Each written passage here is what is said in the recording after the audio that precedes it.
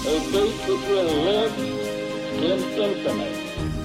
We hold these truths to be self-evident. That all men are created equal. War has at all times called for the fortitude of women. I regard myself as a soldier, though a soldier of peace. The Eagle has landed. Welcome to the Today in History podcast, where you learn about an event that occurred today, January 4th, from history. Today's episode is titled, Patsy T. Mink Sworn in as First Asian American Woman and Woman of Color in Congress.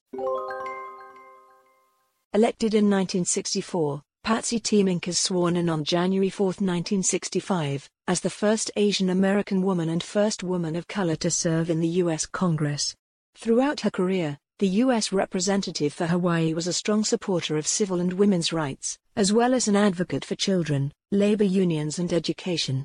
Serving as a member of the Committee for Education and Labor, Mink was vocal in her opposition to the Vietnam War and was a supporter of a national daycare system, Head Start and the Women's Educational Equity Act. Mink, who co-founded the Congressional Asian Pacific American Caucus in 1994, was a key author and sponsor of Title IX of the Education Amendments of 1972, which outlawed sex discrimination in any education program or activity receiving federal funding. It's rare as a legislator that you fight for legislation you believe in and stay around or live long enough to see it come to fruition, she told a group of top women basketball players in 1995. The daughter of second-generation Japanese immigrants, she was the first Japanese American admitted to the Hawaii Bar in 1953 and the first woman to serve in the Hawaii Territorial House of Representatives in 1956.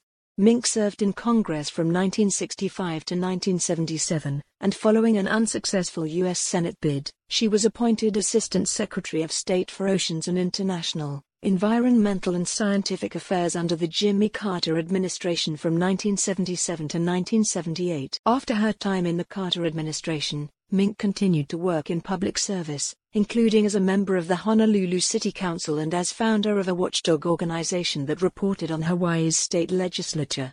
She was again elected to Congress in 1990, serving until her death at age 74 in 2002. Soon after her death, Title IX was renamed the Patsy T. Mink Equal Opportunity and Education Act. Read more, Asian American Milestones, Timeline.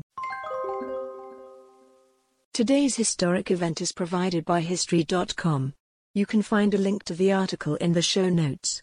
Help support the podcast by rating us on your favorite podcatcher, or support it on Patreon by visiting patreon.com/autopod. Thanks, and tune in tomorrow for an all-new episode of Today in History.